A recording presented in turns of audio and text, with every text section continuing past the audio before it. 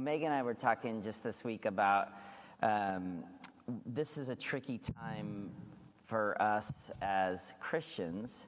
It's a tricky time for you, Bethany Eastside, with your lead pastor, Travis, out on sabbatical. And I just want to say kind of a pastoral word, and then we'll pray and we'll dive into the text. That with everything that we have faced as a community, as a church, as a nation, as a city, where do we go back? Like, we talking COVID? We talking George Floyd's murder? We talking, what all exactly we talking? It's been a difficult last couple of years, certainly. And then even within these last 2 weeks, to be a Christian has been complicated for so many people, with Supreme Court rulings, gun violence, loss of life. We could go on. So I just want to say a word of blessing to you in this season, where I know you're in great hands with Megan and Stephanie, great lay leaders. Travis did such an exceptional job preparing for a sabbatical, which Travis is no surprise, very detail-oriented and very. We're super grateful. Tyler Easley will be with you, especially a lot in the second half of the summer. He's a great interim pastor, great senior pastor. You're in good hands. But you are part of the Bethany Fellowship, and we're really grateful that you are part of the fellowship. And just as the lead shepherd over the fellowship, I just want to say in this season, I am calling people to a higher view of loving God and loving others as a preeminent priority. It has been harder than ever for people to say, I'm a Christian, and proud of it because of the different badges that some Christians wear. But as we're going to look in the story today, and as I just want to kind of pray into, this is a time of unity of what Jesus says in this story about loving God with our whole selves and loving others, and that moving us into being people of mercy and mission and compassion and presence. And it's just flat out complicated right now. Like, we're so excited that we're protecting life, and we're so worried about lives that aren't protected. And so we can say that it's a complicated time to just honor Christ and love other people. And I just want to encourage you more than ever before, or in the same manner as you've ever been reminded, that the world needs your love and your mercy and your Christ-focused mission to the city, because for so many people, they don't know if they can trust Christians. So more than even what you think, we're going to talk about orthodoxy today. I want to encourage you to be people of practice, orthopraxy. And so this word about loving our neighbors, this work of trying to be mindful of our own brokenness in order to be filled with the measure of Christ and His Spirit living within us, so that we would have a ministry in the city. We need you more than ever before to be loving God and loving other people, because it's a complicated time for people to say, what do these Christians believe and how are they living their values? That's what Christ does in this text. It's actually what He'll do over and over again in this series on the parables. He tells stories because Jesus knows it's stories more than sermons often that the world needs. So I want to encourage you to live the story of Christ in a really specific way of having a love that's bigger than the issues that are dividing us right now, to be people on mission. And thinking, as the stories of the text often do, the people most at the margins are where Christ's love is often calling us to. The people that are most feeling like victims going on right now. If we can love from the furthest out, Jesus is saying, that's often where I want you to start, because at the margins I have something to teach you.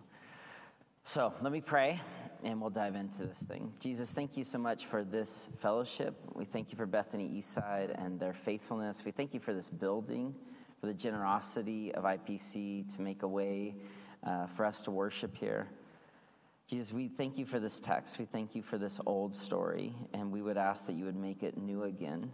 You would open us up to be thinking people with the transforming of our minds, but impacted people, that our lives would be changed by your gospel and your gospel message. Lord, we love you. We need you more than ever before. Would you help us love you and love others in new and specific ways? In your name we pray. Amen. Amen. I might just grab this head. This thing is making noises when I'm not even moving, Ian. It's like, I don't know. It's like the Spirit's on me today or something. But if we can I turn this and just go? We good to go? Yes, Jesse, I'm looking at you. We're good? Okay. Perfect. We're mowing yards. We're having microphone issues. I love it. This is like where Jesus has a surprise for us. I love being a pastor. I love being pastoral minister. I just want to, he's not here. I wish I could have been here on Travis's kind of departure Sunday. I was able to send in a video, but was not able to be here. But just really, you're in good hands with Travis and Jill. They're phenomenal people. They love this fellowship. They're all in here, and we're so glad that they're out on sabbatical. I really want to honor Stephanie, who's not in the room right now, and Megan.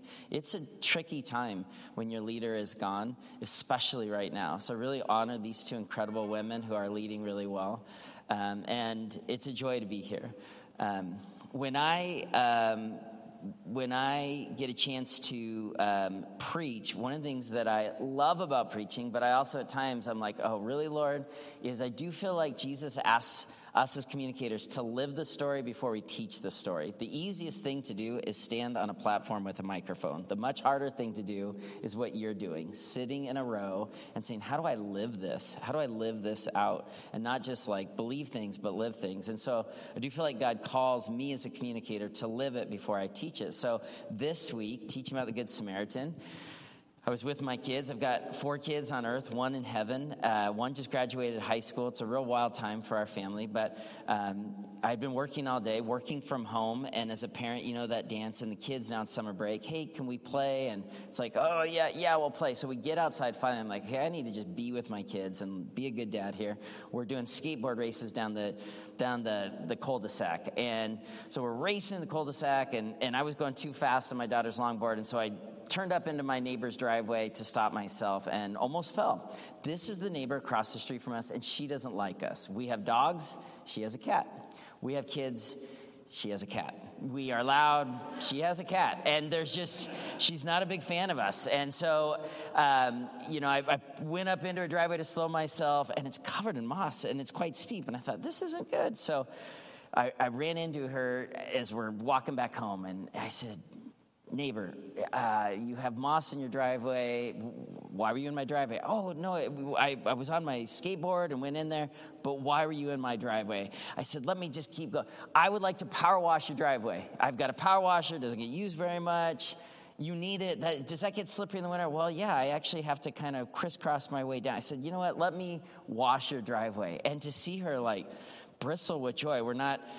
I wasn't being unpleasant to her in that moment, and I wasn't being too loud to her in that moment, and to see the joy, and I thought, oh, that's it. Like, that's my story. I get to live it. I get to be the good neighbor. No, that's not where Jesus had me living the story, because in this story today, you're going to hear about somebody that's been robbed, left bloodied and bruised by the side of the road. And so in just the other way that Jesus had me live the story this week, on Friday night, we had a rat. We have chickens, so we have rats. We had a rat in a bucket, and the dog, this is why my neighbor hates us, right? And so the dog's barking at 10 at night. I go out barefoot. The rat jumps out of said bucket, runs across my feet. I jump back, and the wheelbarrow falls on my big toe and kind of fillets it in half.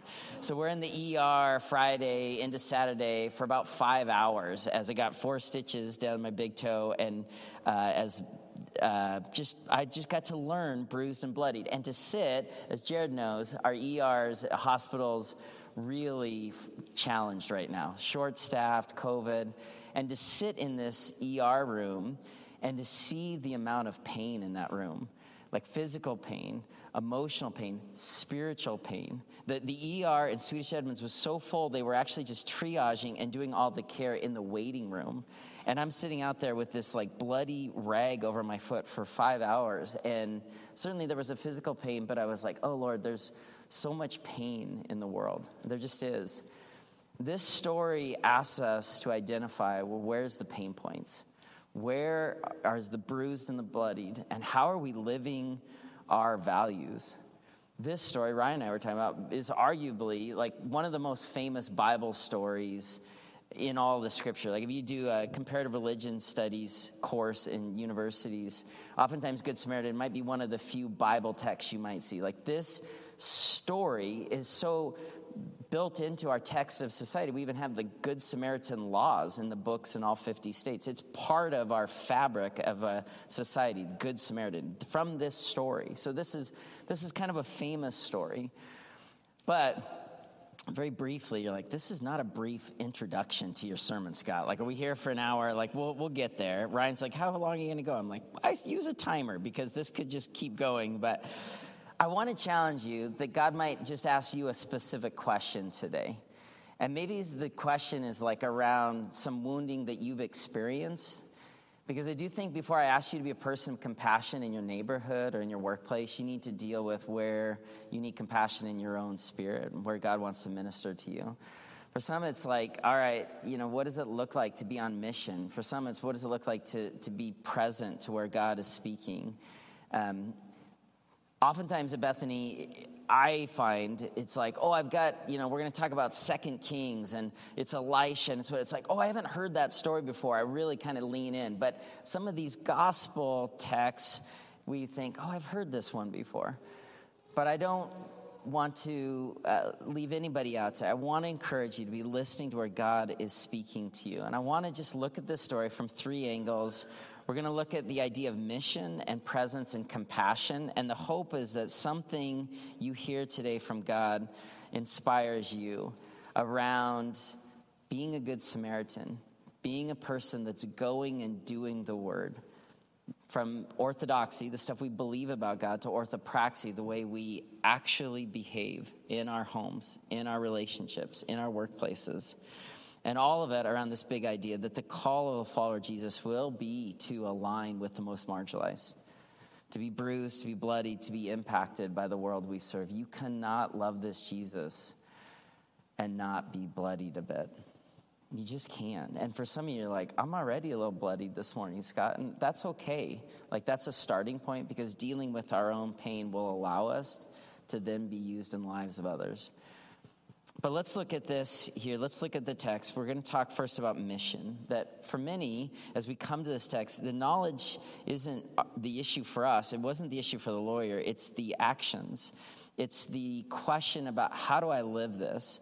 This is what loving God will look like. So Jesus starts here in Luke 10. If you brought your Bible, I'm going to just kind of exegete the text here. In verse 25, on one occasion, an expert in the law stood up to test Jesus. Teacher, what must I do to inherit eternal life? You can stop there. Eternal life isn't something that we inherit or that we grasp onto and own. We are called to live as citizens of the kingdom of God, and we should be thinking about giving away the kingdom of God as much as inheriting. There's something about inheritance for me, because I'm selfish by nature, and I'm prideful, and I'm inherently wanting to sustain my own self. So if I'm inheriting something, it often will stay with me. Or maybe if I'm lucky, get passed on to people behind me. We don't inherit God's kingdom.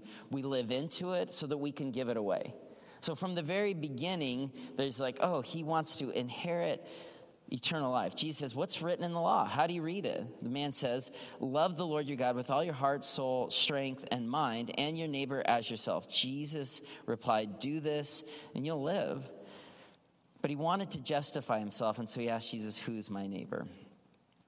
So we're just going to pause there. Who is my neighbor? Who is my neighbor in the context of this great commandment, loving God, loving others? Who is my neighbor? Jesus is going to tell a story to kind of illustrate. I've already said it. I keep saying everywhere I'm preaching this series, the power of parables is the power of life, because oftentimes we hold on to story above message. Someone will come up to me and say, hey, a couple years ago you were at that thing, or you talked about a thing, and you told this story about the rat, then your split toe, or that we remember story. And so Jesus often told story in order to engage us in our own lives. Like, where are we being drawn into the story? Where is the things we think about God being challenged to be sent on a mission for God? In the book of Isaiah, God spoke to the prophet Isaiah to show this difference between orthodoxy and orthopraxy. And let me be clear, both are needed. Paul will talk about the transformation of our minds. And Jesus is going to invite this expert in the law to live the story. Both are important to be kingdom people. In Isaiah 1, God said, "Stop bringing meaningless sacrifices to me. I cannot bear your worthless assemblies. I hate it with all my being. They become a burden to me." This is Isaiah 1, verse 8, 9. When you spread out your hands in prayer, God says, "I hide my eyes from you." Even when you're offering prayer, I'm not listening because your hands are full of blood. Wash and make yourselves clean. Take your evil deeds out of my sight. Stop doing wrong. Learn to do right. Seek justice. Defend the oppressed. Take up the cause of the fatherless. Plead the case of the widow. If you want to just have your world rock, start slowly reading Isaiah. Just go a chapter a day and just be reminded that we are meant to be people of mission. You have to be a person of mission, not because God's going to judge you, but you're just missing the whole story of faith unless you're living with this question: who is my neighbor?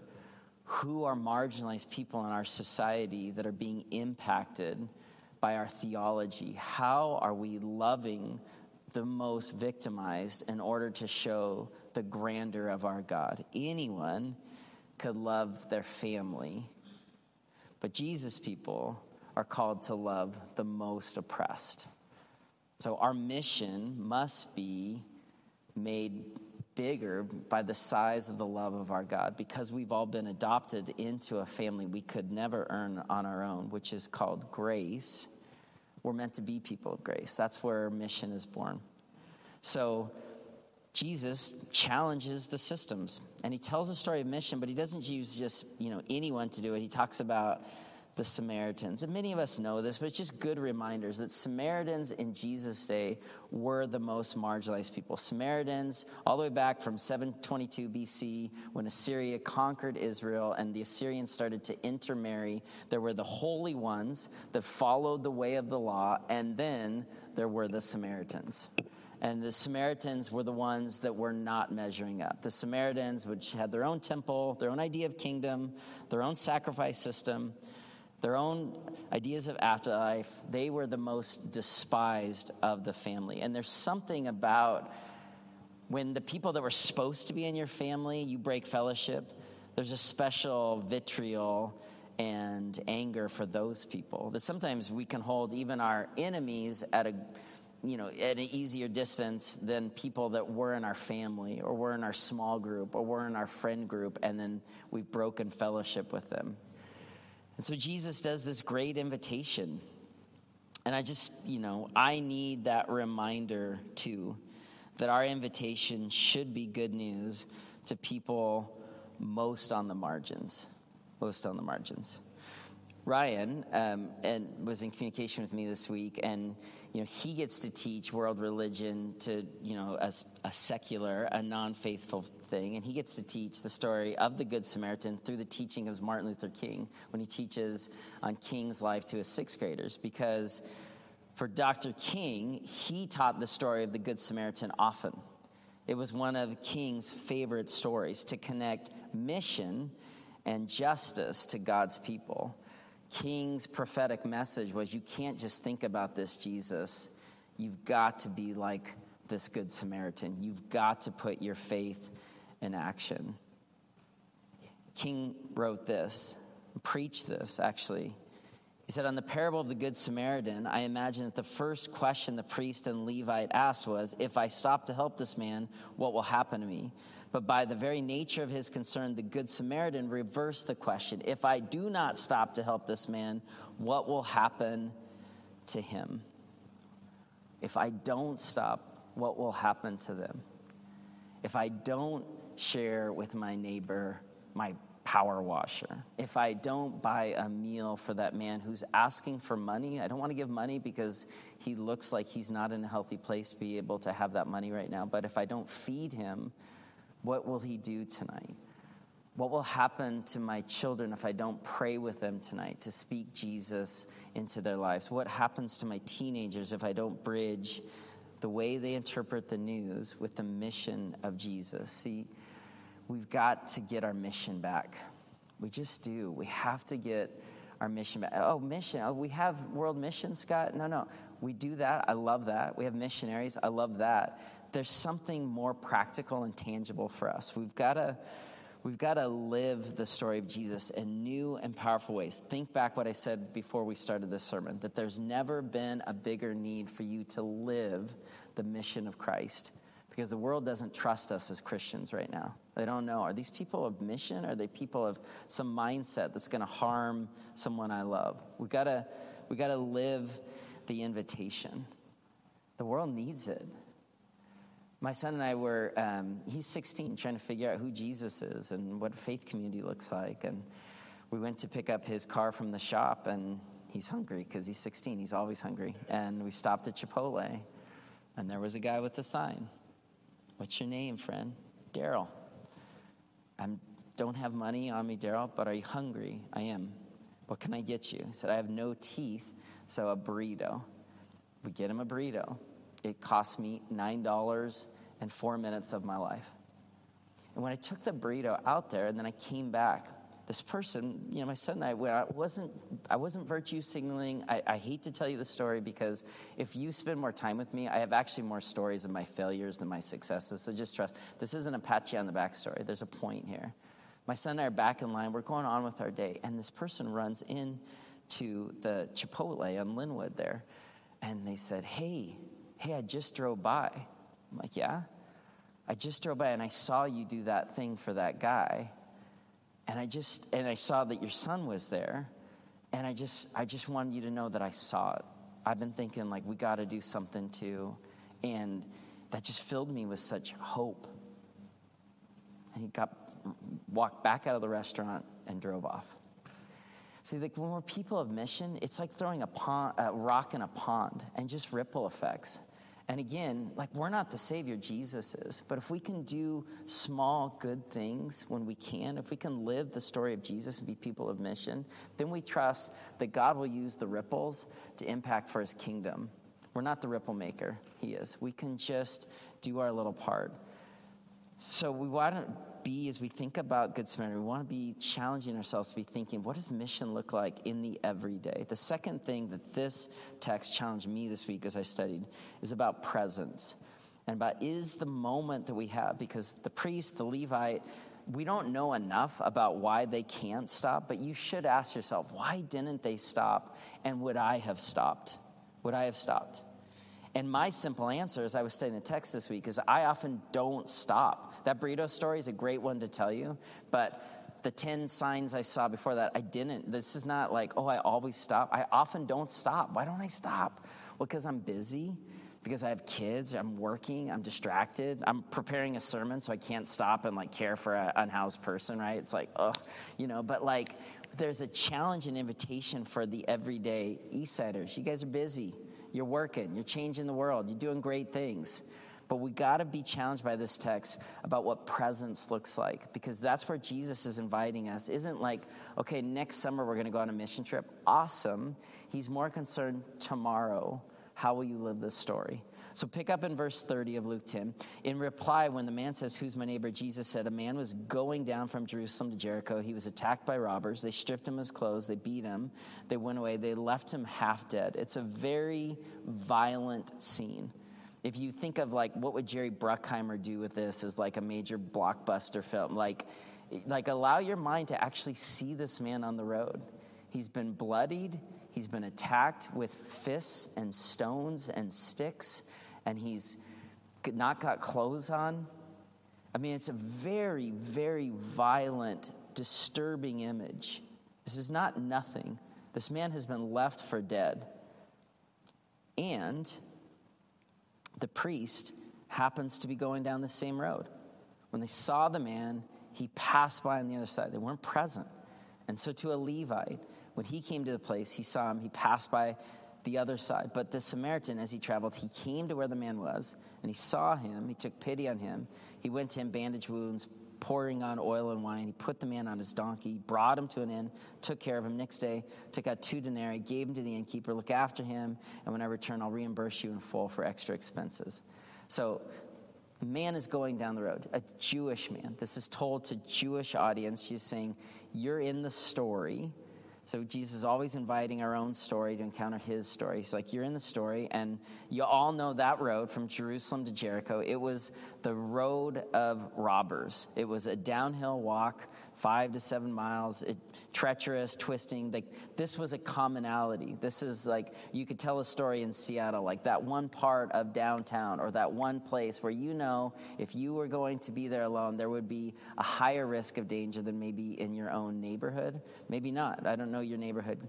But Jesus is saying, like, this is a place that you've been. And a man was victimized. The story asks us to be present to who in our everyday is being victimized. Jesus does not tell these people about a road that they've never traveled. That's really important to know. He talks to them about their neighborhood. He talks to them about their experience, and he asks them to say, are you present to the victims among us? Or are you busy? Are you distracted? Do you miss it? Are you so thoughtful of the way in which, like the priest, you're trying to live the words on the page that you miss when Jesus puts something right in front of you? In Jewish and rabbinical law, if a priest, like I wrestled, why didn't they stop? If the priest would have bandaged the bloodied man because of Levitical law, Old Testament law, he would have needed to kind of sit out from priestly service for 7 days. So you could make the argument for the priest, like if I go and care for this one man, I can't care for all those people later. He's a priest. He's got work to do in the synagogue. And that challenges me. Because how often are we doing that? Like if I care for this situation, or if I show mercy to this one people group, or if I'm doing something, it's really going to be more costly later, and I got to do this thing. I think people with children, like we really get drawn into that because there's so much work in caring for the little ones, which is a blessing, and it's a ministry, but it can't be our only ministry. We make an idol of raising kids in this city, and I'm talking to myself. I never miss youth soccer. My kids often miss church or youth group. So those are choices we make. So if I'm going to prioritize the tournament at Crossfire 60 Acres, where I'll be this afternoon, how will I also bring Jesus to these kids? I took my wife to the airport this morning. We're talking about that in our home. We're going on vacation next week. Let's read James and try to just open the scripture and try to live these values. So I'm being vulnerable with you because I'm not telling you something that I'm not wrestling with myself. We really, really struggle with this as a people because we're busy. And we need to be present to the way in which we're living the values. Who's been victimized right around us? Who is Jesus asking us to care for? My dog got hurt this week. I'm going to tell you guys stories. The sermon is about stories. The series about stories. George is going to be telling stories in West Seattle next week. Those are going to be good stories. This guy's a great preacher. We call him the future. My dog had to have surgery. We had a rough week. My dog had to have surgery this week. Tore like a 3-inch gash in his underbelly. How did you know? My wife said. Because he was acting especially angry. My dogs have issues. So I'm like, well, tell me more. She said, well, he came in and I was trying to pet him and he was growling me. And then I tried to kind of reach under his belly and he really growled me and he actually bared his teeth. And he kept showing more and more signs of anger the closer and closer I got to his wound. So the closer I got to his wound, the more angry he got. And finally, as I just sat with him and slowly took my time with him, I was able to scratch him, roll him on his back, and see the spot which he'd been rolled open. See, we've got to pay attention to the things that we're wounded by, that we're angry about, that we're triggered, that we're judging other people. Last week's message is about judging. Because if we're not in tune with some of our own wounds, we're going to have a hard time being present to the wounds of others. Jesus is challenging this man to say, is there aspects of your own ministry that you know the answers, but you're not living the answers?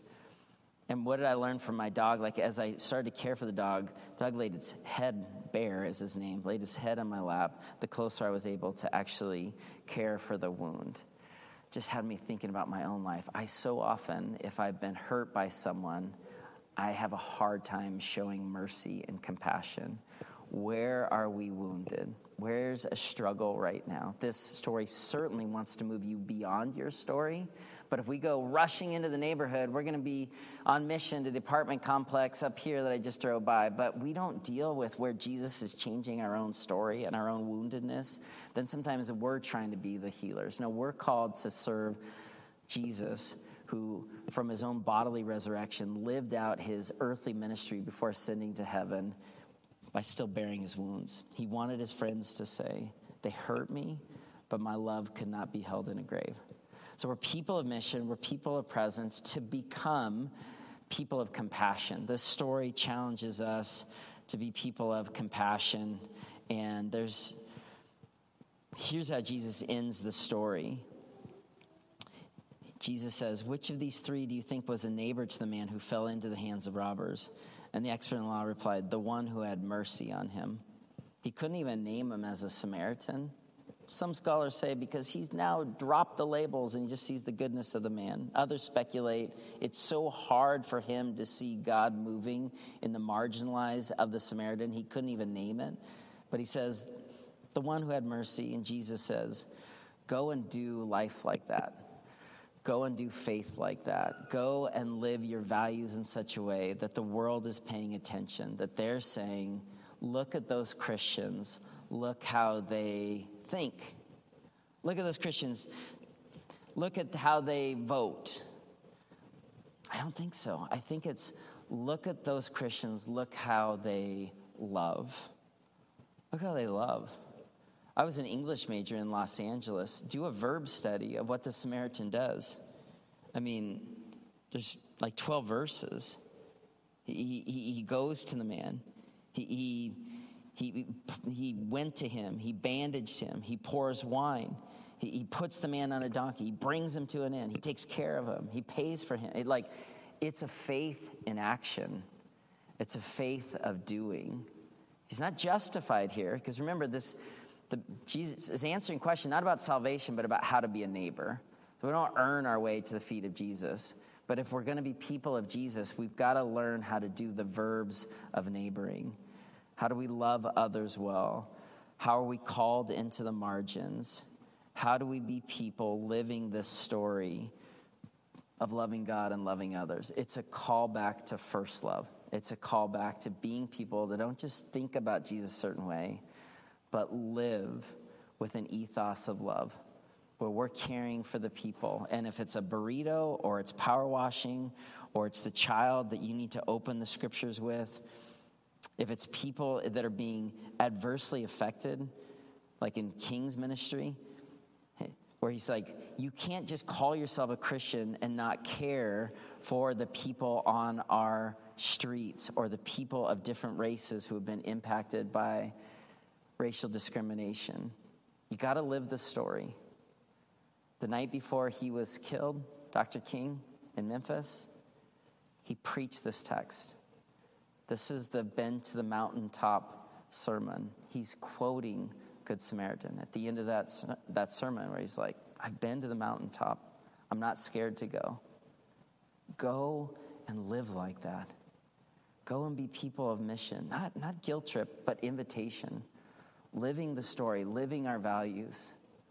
I care, okay, Scott, let's spend some time and unpack the ethical issues the church is facing. I care about those too, but we're in a heightened sense right now. We've got to love God and love others in a way we never have before. We've got to find unity. Bethany has this long-standing history by Rupertus Meldonius, a Lutheran theologian. In essentials, unity. In non-essentials, liberty. In all things, charity. Let's find our essence and our essential of loving God and being people going and doing the faith like this brave Samaritan, loving the marginalized, living our values, because that's what the world needs now more than ever before. So as we get into groups in just a second, I just want to know there's some questions in your bulletin. Too many, my bad, pick one. What's happening for you in the message as you think? Is there an invitation towards living this out? Is there something in your own story that feels really wounded, that you're like, I can't go and do anything right now because I'm really hurting? And that's okay. You can kind of share that place too. We talked about that. Like, just get into your groups and kind of process where the Spirit was kind of stirring you, and then we'll come back and do some announcements. But let me pray you into those group times. Jesus, thank you so much for this fellowship. We thank you for this day. Lord, we'd ask that you just make us people that are living our values. Make us people going and doing like the Good Samaritan. May we find unlikely heroes too, God. We know that you have a special love and affection for those most impacted by adversity. And so if there's people in this room that just feel like, man, this is my story. I feel bruised. I feel bloodied. I feel beat up. God, would you minister to them? Would you allow them to kind of share their hearts with their groups? And God, for others of us gathered, just, invite us to live this in the week ahead. And as we talk about it with our friends here, help us enter the story in practical ways. Lord, we love you. We thank you for this time. In your name we pray. Amen. Groups, apparently you know what to do right now. So go and do what you do. Ryan's going to bring you out of that time in announcement time. Pick one of those questions and let's go for it.